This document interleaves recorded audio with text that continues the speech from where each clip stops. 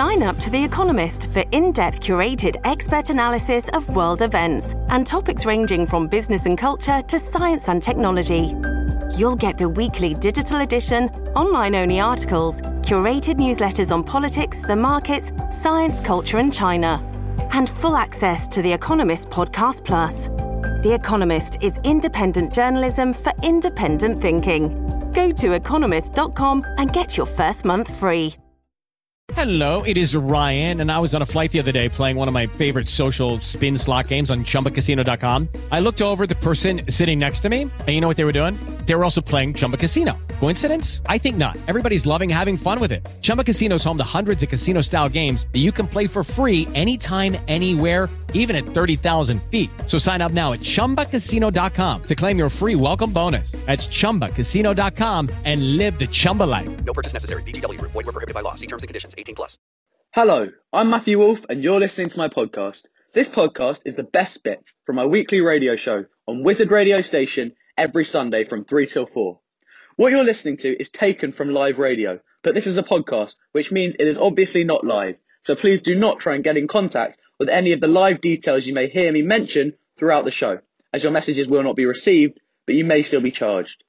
All of our terms and conditions for getting involved can be found on our website, www.wizardradio.co.uk. Also, as this is a podcast, some of the information we give about news stories may have been updated or changed since our broadcast went live. The information in this podcast is accurate and correct as of the time the radio show was originally broadcast, but might not now be accurate. Anyway, enjoy the podcast and don't miss the live radio show every Sunday from 3 till 4, where you can get in touch live.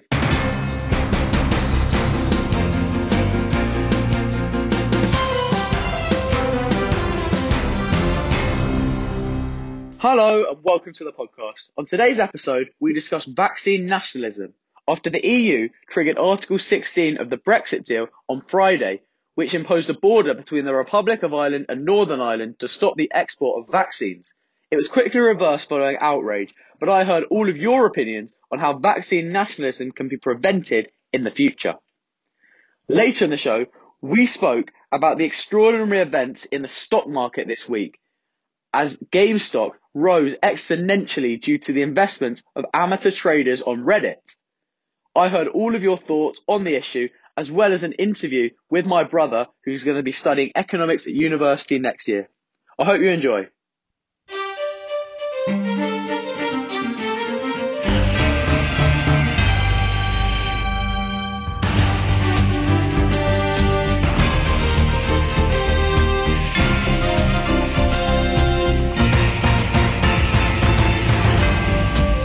Good afternoon and welcome to Wizard Radio. I'm Matthew Wolf, and for the next hour, and at this time every single Sunday, I'll be discussing your thoughts on the biggest current affairs and political stories of the week gone by. Today we'll begin by discussing the vaccine chaos that occurred this week as the EU temporarily banned exports of the vaccine to Northern Ireland on Friday. I want to know how you think future issues can be avoided, as well as if you feel a sort of vaccine nationalism is on the cards for the foreseeable future. And later in the show, I want to hear your views on the extraordinary events on the stock market this week, as Reddit investors pushed up the price of GameStop shares by astronomical proportions. Is this a trend that will be repeated as hedge funds lose out to amateurs? Contact us. You can tweet us or DM us on Instagram and Twitter at WizRadio. Text us at no extra cost, only standard network rates apply, on 07807 183 538. Email us station@wizardradio.co.uk, and all of our contact details are on our website, www.wizardradio.co.uk.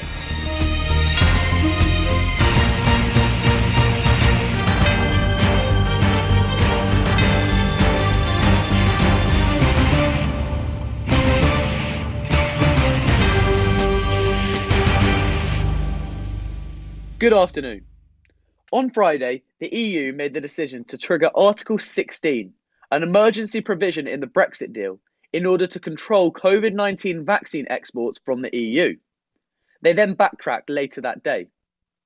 The move could have seen checks at the border of Ireland and Northern Ireland to prevent shipments entering the UK. The U-turn from Brussels came hours after it was announced, following huge condemnation from the governments in London, Dublin, and Belfast. The plans had been part of the EU's new export controls on vaccines to combat delivery shortfalls. Their reasoning behind the decision was that they feared Northern Ireland would become a back door through which vaccines could enter the UK mainland. This comes amid severe shortages of the vaccines ordered by the EU. The UK has administered 12 doses of coronavirus vaccine per 100,000 people, far greater than the 2.5 doses per 100,000 people that the EU have managed. With this low number piling pressure on EU nations who are now seeing a huge rise in new COVID-19 cases as the British variant spreads through Europe. The EU have been pressuring the large pharma companies for not acting quick enough in their distribution. Here is Gillian Deutsch, health correspondent at Politico, on BBC Newsnight, discussing the EU's plan to put pressure on AstraZeneca.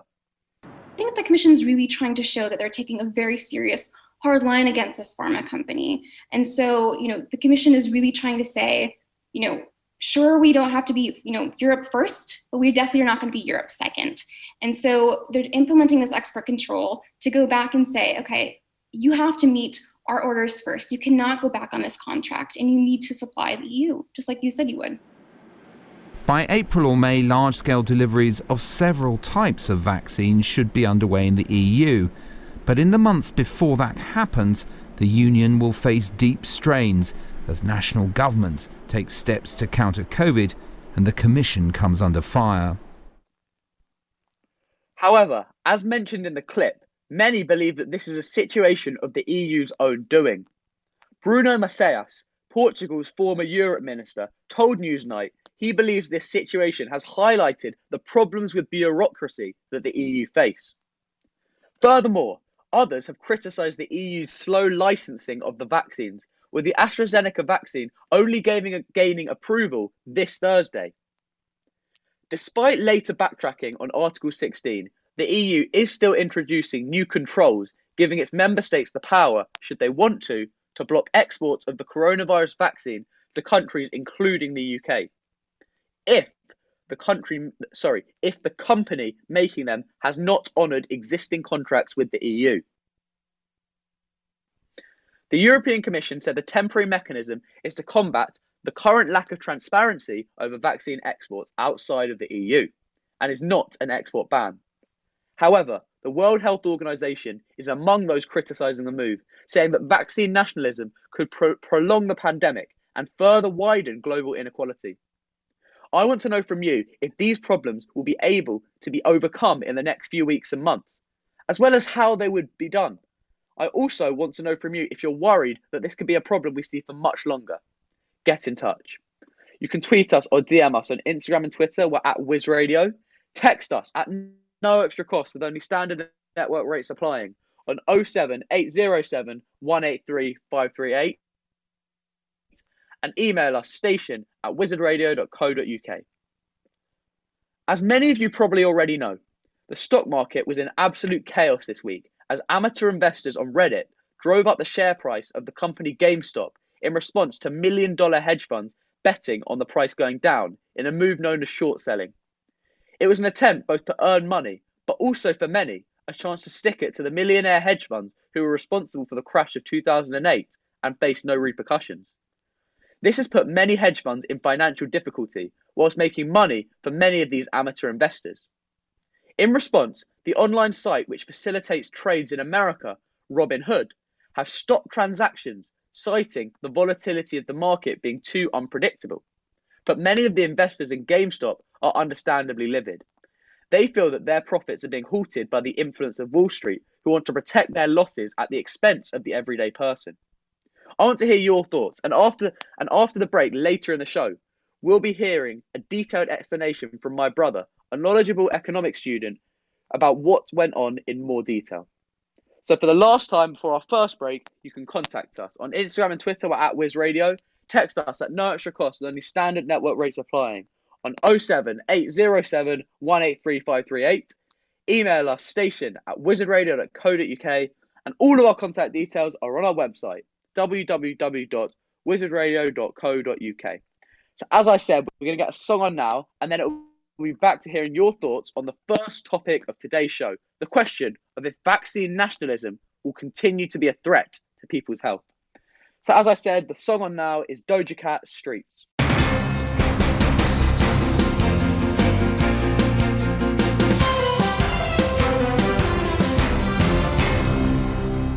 That was Doja Cat and Streets. So the main question I'm asking all of you today is if vaccine nationalism will continue to be a threat to people's health. And one message I want to actually begin with is one that isn't actually from my show. It's from Lakika's show, which was on earlier today. And this message was sent into her and actually reflects my own personal opinion very, very strongly. It's from a guy called Josh, who says this news story about the EU trying to block vaccines in the UK has annoyed me so much. Honestly, Lakika, this is the only time I've ever been thankful that we left the EU. I've been a Remainer right up until this moment. Every country or trade bloc needs to be looking out for their own, and the last thing they should be doing is trying to restrict another country's ability to look after their own people, which is what the EU has tried to do to the UK. The EU needs to be looking after their own people without negatively impacting the UK's vaccine programme, just like how the UK is looking after our own people. This is not a good look for the EU at all. Well, that message that was sent into Lakika, as I said, completely reflects my own opinion. I've said many times on this show, and anyone who's a regular listener will know this, that I've been quite a strong supporter of the EU. I never claimed it was perfect, but I thought that Brexit was not a good thing for our country. And I was a fan of what the EU brought to the UK more generally. But this event really, really made me think and reconsider some of my opinions, because I was just thinking a minute ago that it has almost condensed all the problems that people said about the EU into one issue.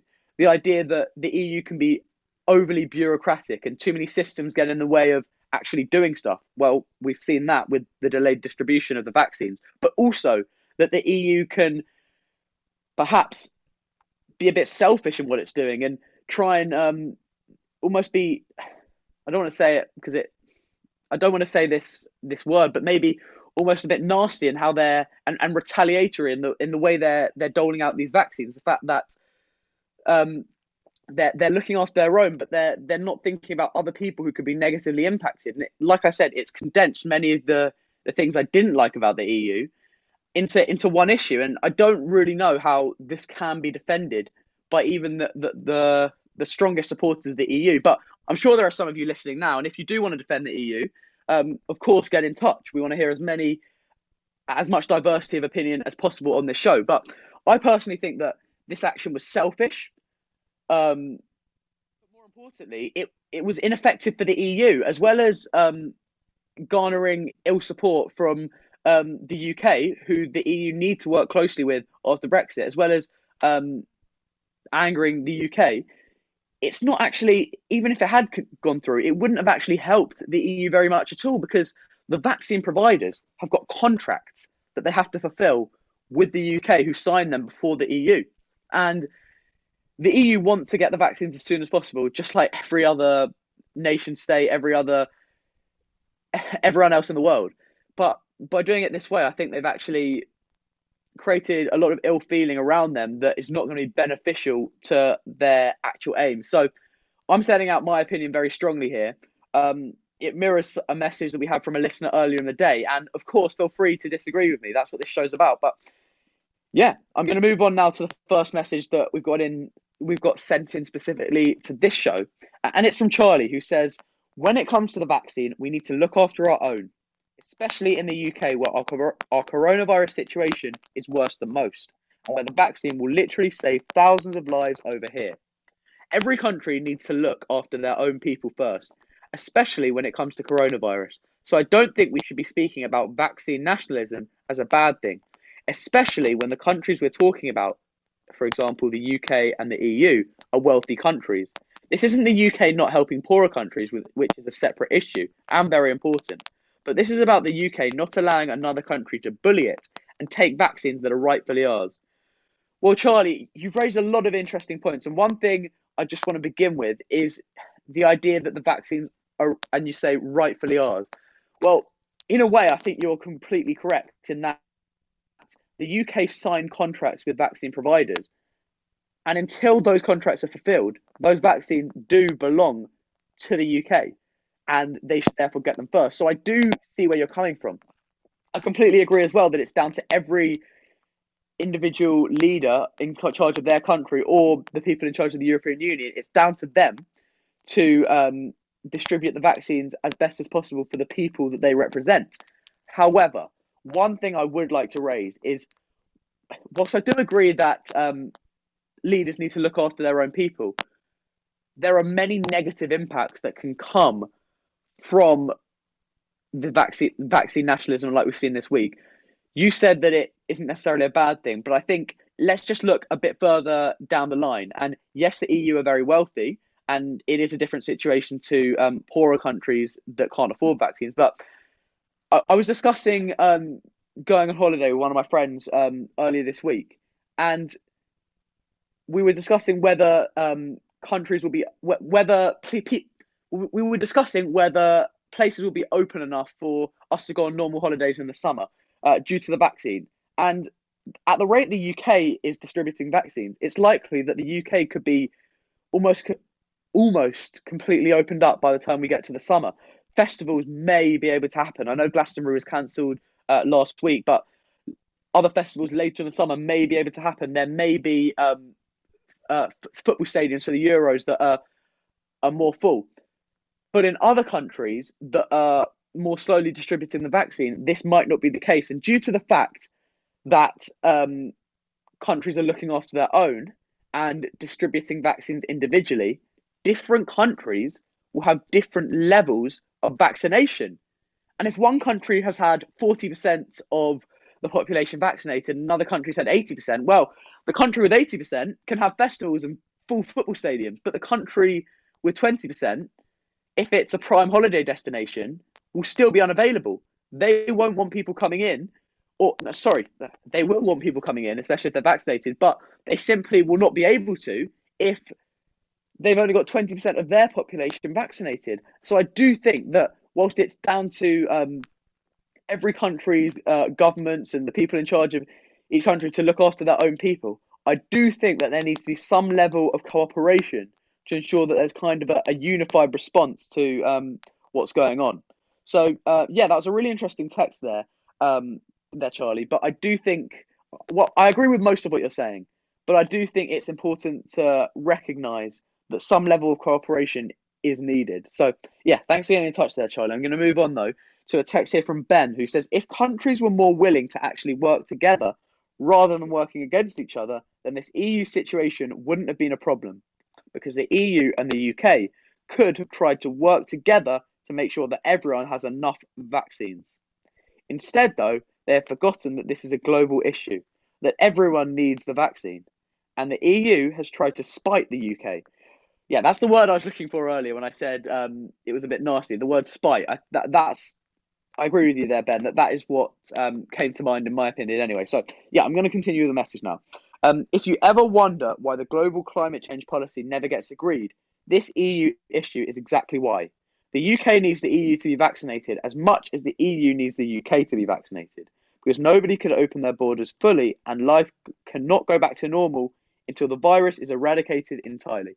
Well, Ben, I'm just going to pick up slightly on the last line of your message, that no one can do anything until the virus is eradicated entirely. I do disagree with that. There are many viruses that are out there that kill some amount of people that are not eradicated, but people live with. And I think that from what I've heard from health experts on the news, on the radio, whatever, this week and throughout the pandemic, really, it is unlikely that even with a vaccination, this virus will be completely eradicated. What's much more likely is that herd immunity will bring about a far, far lower rate of transmission, and it will be something that comes around every year, but we learn to live with, and the impact is, of course, way, way less devastating than what we've suffered for the last year. So that's just what I pick up on. Maybe I'm being pedantic, but that just last phrase in your message. But as to the main point of your message, Ben, I think you've really distilled what I was saying in response to the last message and put it into one text. The idea that these are global issues. And when we start looking at vaccines as an individual issue, that's what creates these problems. You reference climate change, and I think that's a brilliant example of a situation, a problem that cannot be tackled by a single country, that needs to be worked out through cooperation. And people are sometimes uneasy when they think of mega states and um, governments presiding over many countries, and I perhaps understandably, but I do think that with big issues and long-term issues, it needs to be bigger than one government and one parliament. It needs to be people working together to have a long-term vision. And maybe vaccination isn't that much of a long-term issue like climate change is, but it's definitely an issue that will take a lot of cooperation, a lot of correspondence between nation states, and it will take a lot more than individual countries coming up with good policies for their own country, because the block's only as strong as its weakest link. It's almost like a sports team. It's only as strong as its weakest link. And for life to return fully to what we considered to be normal before the pandemic, there does need to be a level of cooperation and a level of cooperation between countries to have a vision that can get this done as quickly as possible and make sure that as few people as possible are left behind in all of this. So yeah, thanks for your text there, Ben. I have to say I agree with everything you said there. Actually, I think you've really distilled the problems very well, and I completely agree with you. So I'm going to move on to another text now. This one here is from Hannah, who says, I completely agree with what you were saying, Matthew, that it's important for different countries to work together to make sure that everyone gets vaccinated. But that isn't what the EU were trying to do. The EU were actively trying to restrict the UK's access to a vaccine in order to prioritise their countries having the vaccine. And why do they need to do that? Because they were too slow.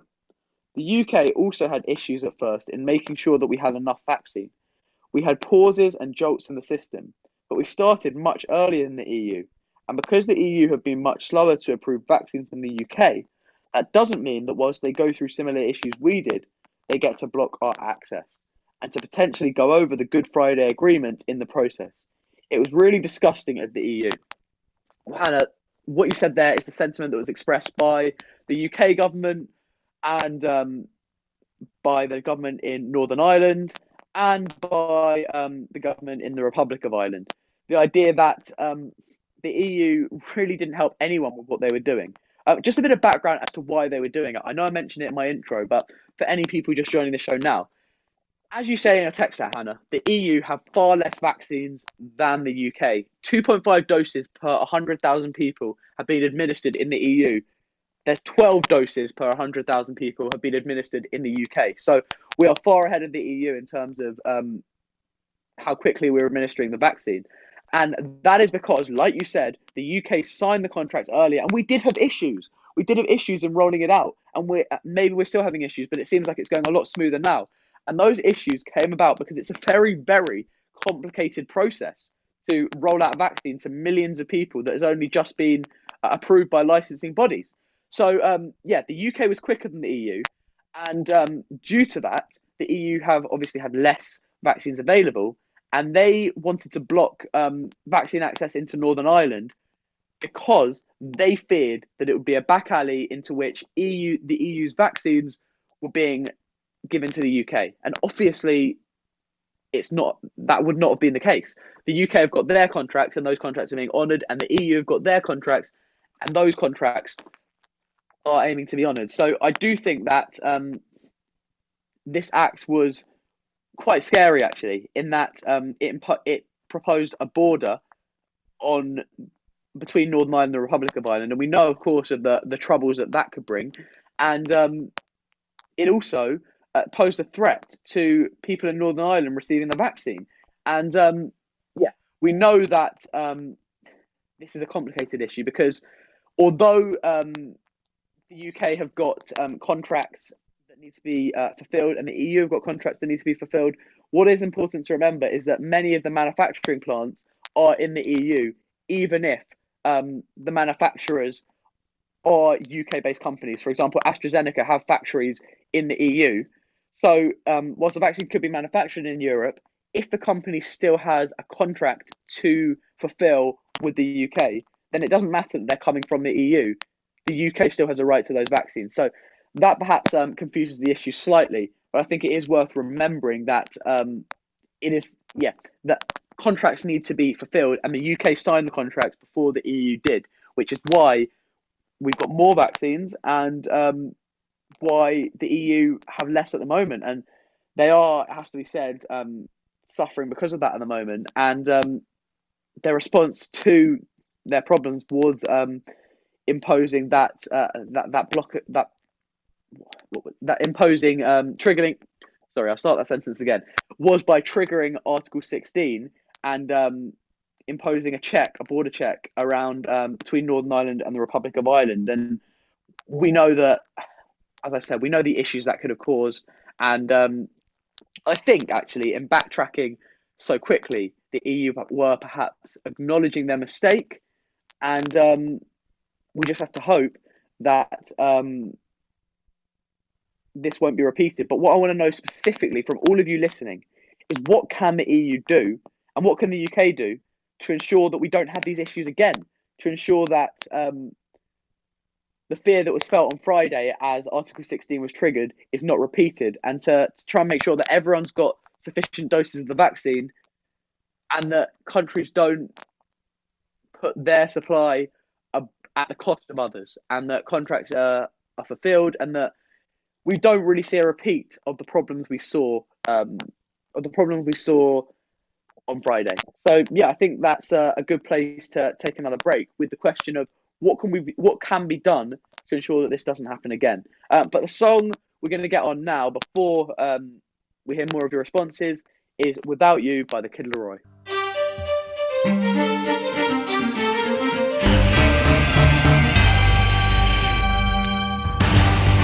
Welcome back to Wizard Radio. I'm Matthew Wolf. Just a reminder of the two topics we're discussing on the show today. The first question, which we've been discussing for the last half an hour or so, is the question of if vaccine nationalism will continue to be a threat to people's health. Later in the show, we'll be discussing the events on the stock market this week, and the question is, are Robinhood right to stop the trading of GameStop this week? So back to the first topic, and we've got a text in here from Alex, who said, if the EU is behind the UK in administering the vaccine, then the EU needs to change their processes and learn from what we're doing in the UK, not potentially break the law and make AstraZeneca prioritise them over us. Lakika was saying earlier today that because the UK got their contract first, AstraZeneca is legally obliged to fulfil our contract before they fulfil the EU's, because we got there first. It's like when you order food at the restaurant. You expect your food before someone who ordered after you. I obviously don't want anyone in the EU to die because we're not sharing the vaccine, but there is a way for countries to collaborate, and this isn't it. Well, Alex, you're completely right when you talk about how the fact that the UK signed the agreements first means that they are legally entitled to receive them first. And I don't think the EU are really disputing that too strongly. What they claimed they were trying to do by triggering Article 16 was stop their vaccines being imported to the UK. And I think the language we're using, that I'm using here responding to your text, and that lots of you have used in your text of their vaccine and our vaccine, is really counterproductive.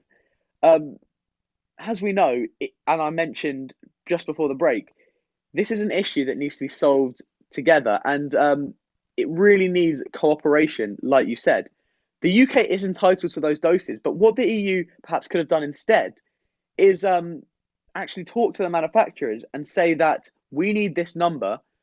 By all means, fulfill your orders with the UK, but please try and be quicker, or just try and talk to the manufacturers so that they can be produced as quickly as possible, or at least be open with the people in their countries that the vaccines will be a bit longer.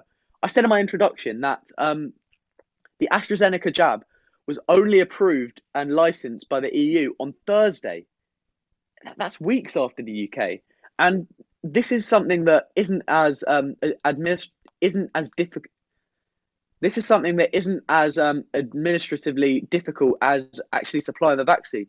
Simply licensing the vaccine requires people to look at data, requires them to look at the trials that were undergone, and I personally feel that in a case such as this, where the virus, as we know, is spreading very quickly throughout Europe, that process could have been done more quickly, so that the EU were in a position where they'd order the vaccine a bit more swiftly, and they weren't in a situation where they were playing catch up to the UK to such an extent where they needed to try and halt the UK supply. So yeah, thanks for getting in touch there, Alex. That's what I just say, that there needs to be better communication between vaccine suppliers, and also the EU could have been quicker with their licensing of the vaccine. So yeah, thanks for that.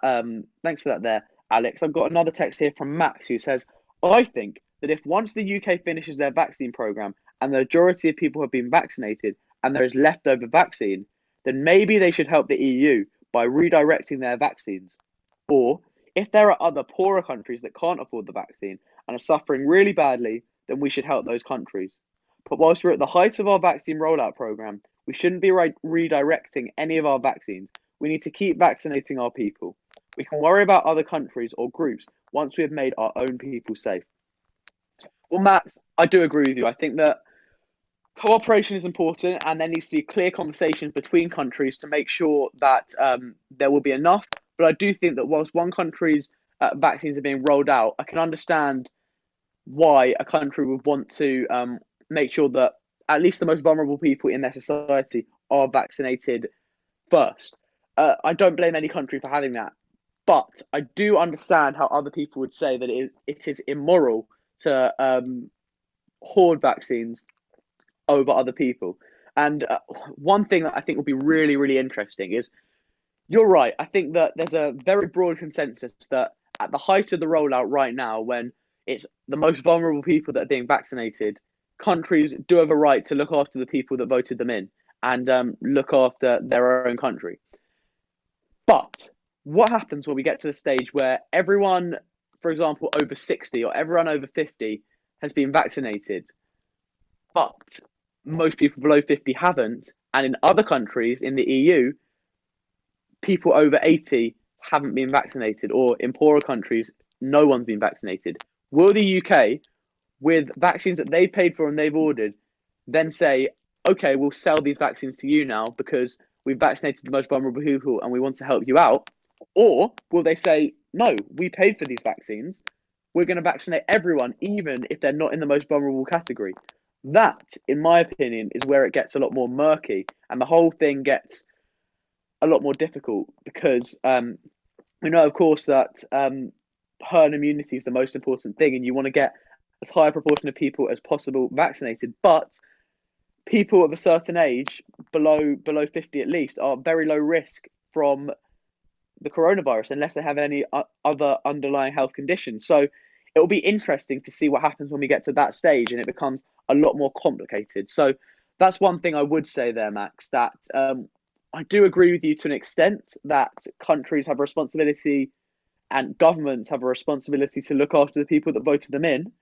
But I think it's very important to remember that later on, when you've got to a stage where the vulnerable people are vaccinated, it will become a lot more confusing, and that is when moral questions will be asked. So yeah, thanks for getting in touch there, Max. I'm going to move on now to Rosie, and you're going to be the last message, Rosie, of this topic. And you say, I can't believe nobody has said this on your show yet. Vaccine nationalism could be a real threat to people's lives. As someone did say earlier, Matthew, this is a global issue. Every country on the planet pretty much has the coronavirus. And actually, we need to focus on what poorer countries need, not really what is happening in the EU. The EU will get their vaccines, and everyone will get vaccinated, and things will be fine. The EU isn't the place we should be worried about. We should be worried about poorer countries, such as in Africa or South America, where they will need support to be able to afford enough vaccines. They will need help distributing it in time and preventing deaths. Our government should be helping those countries. That would be a really amazing thing for us to do. Well, Rosie, I almost feel bad for not raising this point earlier, because you're right. It's a very, very important issue that the EU are comparatively wealthy, and once all these all the confusion and the logistical errors are ironed out, it is likely that the EU will be able to roll out the vaccine fairly successfully. They have, after all, been able to afford to order lots of doses, albeit after the UK. However, like you said, there are lots of poorer countries who don't have those facilities. And whether it's the UK government's help themselves or, in my opinion, yes, the UK government can help, every government can help.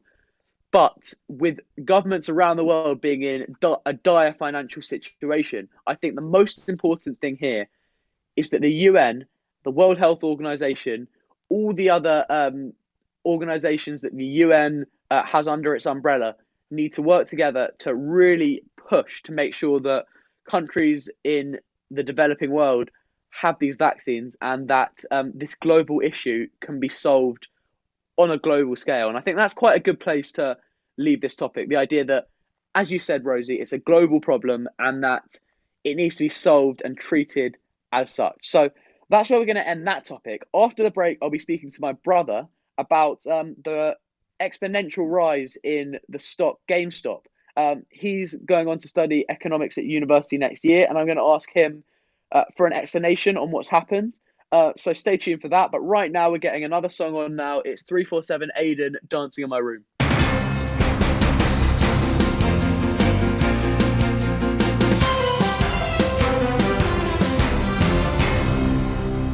Welcome back to Wizard Radio. That was 347 Aiden, Dancing in My Room.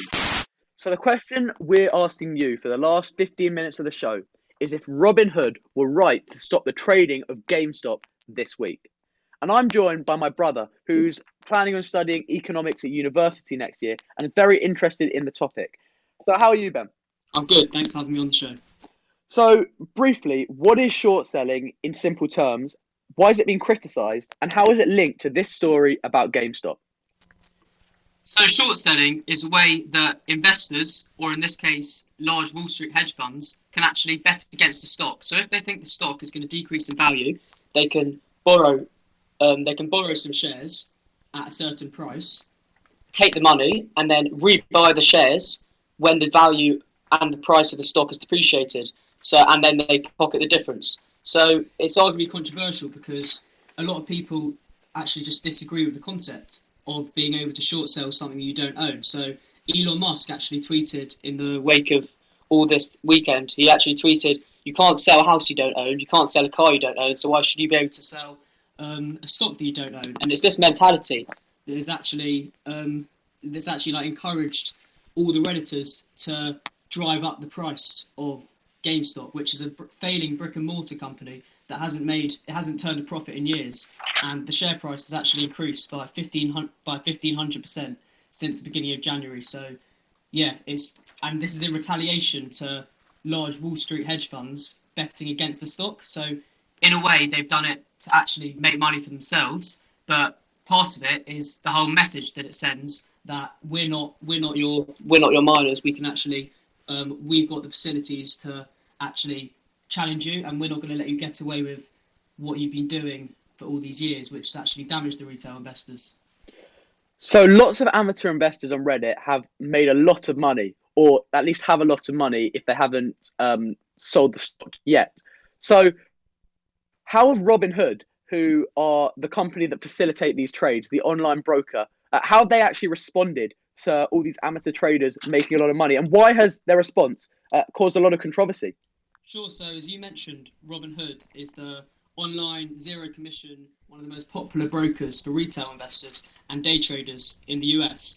And the Robinhood CEO and co-founder Vlad Tener actually claimed that the requirements and the blocks on buying GameStop exist to protect our investors from volatility.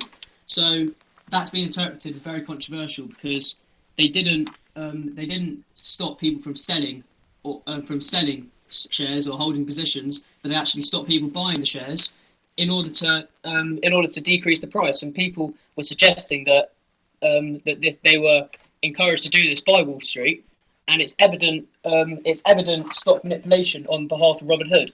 And they've already had numerous lawsuits, class action suits, filed against them. So they could be in big trouble when all of these lawsuits materialise. So who do you think will actually back down from this first? Will it be the Redditors who will actually be willing to hold, as they're saying, or will they want to actually cash out for a profit and actually back down before the hedge funds do? Well, it's interesting that you asked this because I actually watched last night an interview with Jordan Belfort, the real life Wolf of Wall Street, and Sky News, and he was actually asked the question, what would he do if he was in the situation of people holding GameStop who've been holding it for months now and are on ridiculously high profits? And he said, cash out or withdraw some of your shares so that you cover more than your initial investment, and you take an amount that you're happy to. So that you leave an amount that you're satisfied that if you lose the rest, fine, you've already made a significant profit, because it's inevitable that the value is going to fall at some point. The share price is trading at a ridiculous valuation. It's beyond all intrinsic value of the company. So eventually it's going to fall. It's just a matter of when. So this is where the argument that it's actually the message trumps the actual desire for profit from these retail investors, because they're holding it to prove a point, to put these hedge funds out of business. And we've already seen Melvin Capital. They've had to actually close their position and take a £3 billion loss on GameStop. So I think it's impossible to predict when it's going to happen, but I think it's inevitable that the share price is going to fall eventually. So retail investors, they should be prepared to lose a significant amount of their profits. However, I think it all comes down to whether they value the whole movement, in effect, over a short-term gain. So finally, before we get to some of our listeners' thoughts, could this happen again with another stock? And we know, of course, that if collusion between the people on Reddit is proven, which will be difficult to prove, but if it is proven, it is illegal. But do you think there are the mechanisms in place to allow this to happen again with amateur investors driving the hedge funds out of business? Well, I think in order to answer this, it's important to address why this actually happened now rather than in the past. And that's because a lot of people were cooped up at home in lockdown with technology. They've been able to access, through apps such as Robinhood, they've been able to actually trade stocks and do stuff which they didn't previously know how to do, and develop a sense of financial literacy. So I think that is why it's become a big issue now. And in regards to your question as to whether it can happen again in the future, I don't know. I think it's impossible to predict. Although, given the resources and the power that Wall Street has, I think they're going to have some of the smartest people in the world working out ways to reduce these inefficiencies in the market and to prevent something like this happening again. Because it's completely unprecedented that these powerful firms were able to be caught out almost by a bunch of Redditors who all agreed to buy a stock. Thank you very much, Ben. I hope that our listeners found that interesting. I'm sure they did. Thank you. Thank you. So that was my brother there giving his opinion and a really good explanation on the situation we've seen with GameStop and Robinhood trading. And we've got a text in here from a listener, from Sasha, who says, I don't know that much about finance or the economy, but this whole thing about Robinhood stopping the trading of GameStop sounds like a good thing to me. From my perspective, it sounds like it isn't about protecting really rich traders, but more about protecting individuals who want to try buying stocks through a website like Robinhood and could potentially lose loads of money if they invest it in GameStop. It would be more devastating for someone who decided to use their savings to make some money to buy investing in GameStop than if a professional private investor loses their money when the GameStop stock price drops. So, to protect their users, I think this is a good thing to do. Well, Sasha, that's what that is what Robinhood are claiming, that they did it to stop people who have seen the story buy it at a high amount and end up losing tons of money. That's what Robinhood are claiming. But in reality, by allowing people to sell a share but not allowing people to buy a share, what that does to a share inevitably is cause the price to drop. And by the price dropping, that saves the hedge funds money. So lots of people are calling this market manipulation. Lots of people are calling this outrageous. And they're saying that when the small people, when the amateurs are winning, the market's almost rigged like a casino house to make sure that it can't last. And that's what they're claiming the actions of Robinhood are in reality. Whether that's the case or whether you're actually correct in your evaluation and that Robinhood are actually trying to protect their clients is up for debate. But I'm going to come down here and say that I think that it's a question of protecting the hedge funds. I think that Robinhood want to drive down this price to stop more people cashing in and to try and protect the hedge funds a bit. That's my personal opinion. Obviously, there's lawsuits going left, right, and centre, as my brother said, and it's going to be difficult to prove anything either way. But I think it is worth remembering that by stopping people buying a share but allowing them to sell it, a price inevitably will drop. So yeah, thanks for getting in touch there. I've got another text here from Oscar who says the problem with Robinhood's actions this week is that it interrupts the natural flow of the economy. If you're a stock trading company like Robinhood, then you need to allow the economy to do its thing, because everything can impact the economy. Then by stopping people from being able to buy shares, they are actually going to be negatively impacting the share price. And they can't act like they don't know that is what they are doing, because they're meant to be financial experts. They were not right to stop the trading of GameStop. Well, Oscar, that's kind of the crux of the issue. The lawsuits are going to be accusing Robinhood of market manipulation, which is illegal. People are also accusing the people on Reddit of colluding to drive up the price of stocks, which is also illegal. Whether either can be proven remains to be seen, but it does seem that what went on Reddit is perhaps less organized than what a big company decided to do in order to drive down the price of a share. So I agree with you, Oscar. As I said before, I do think it was the wrong thing for Robinhood to do, because I think that it stopped people making more money. Who knows, actually?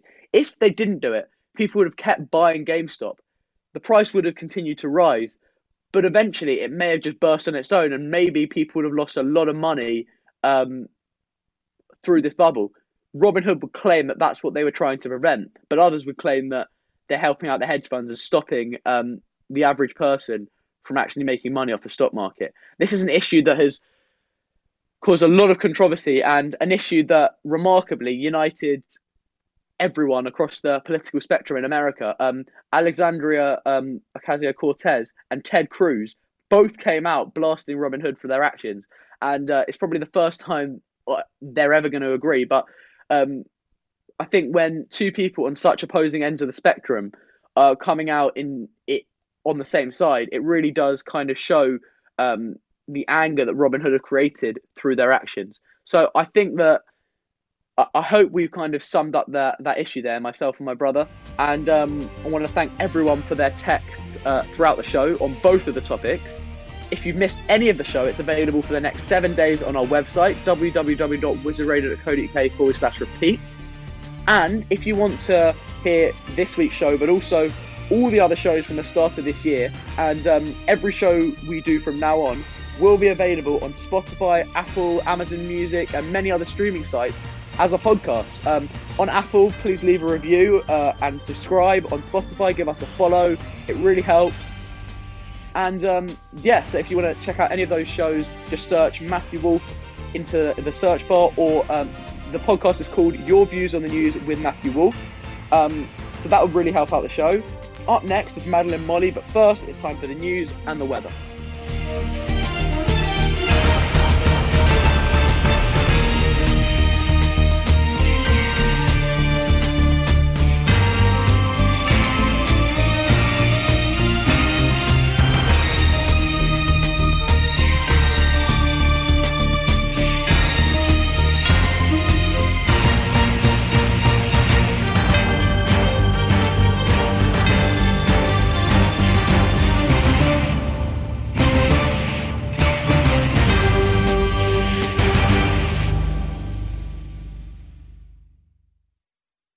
With the Lucky Land Slots, you can get lucky just about anywhere.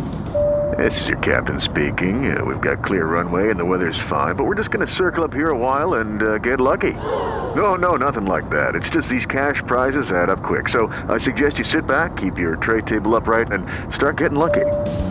Play for free at LuckyLandSlots.com. Are you feeling lucky? No purchase necessary. Void where prohibited by law. 18+ terms and conditions apply. See website for details.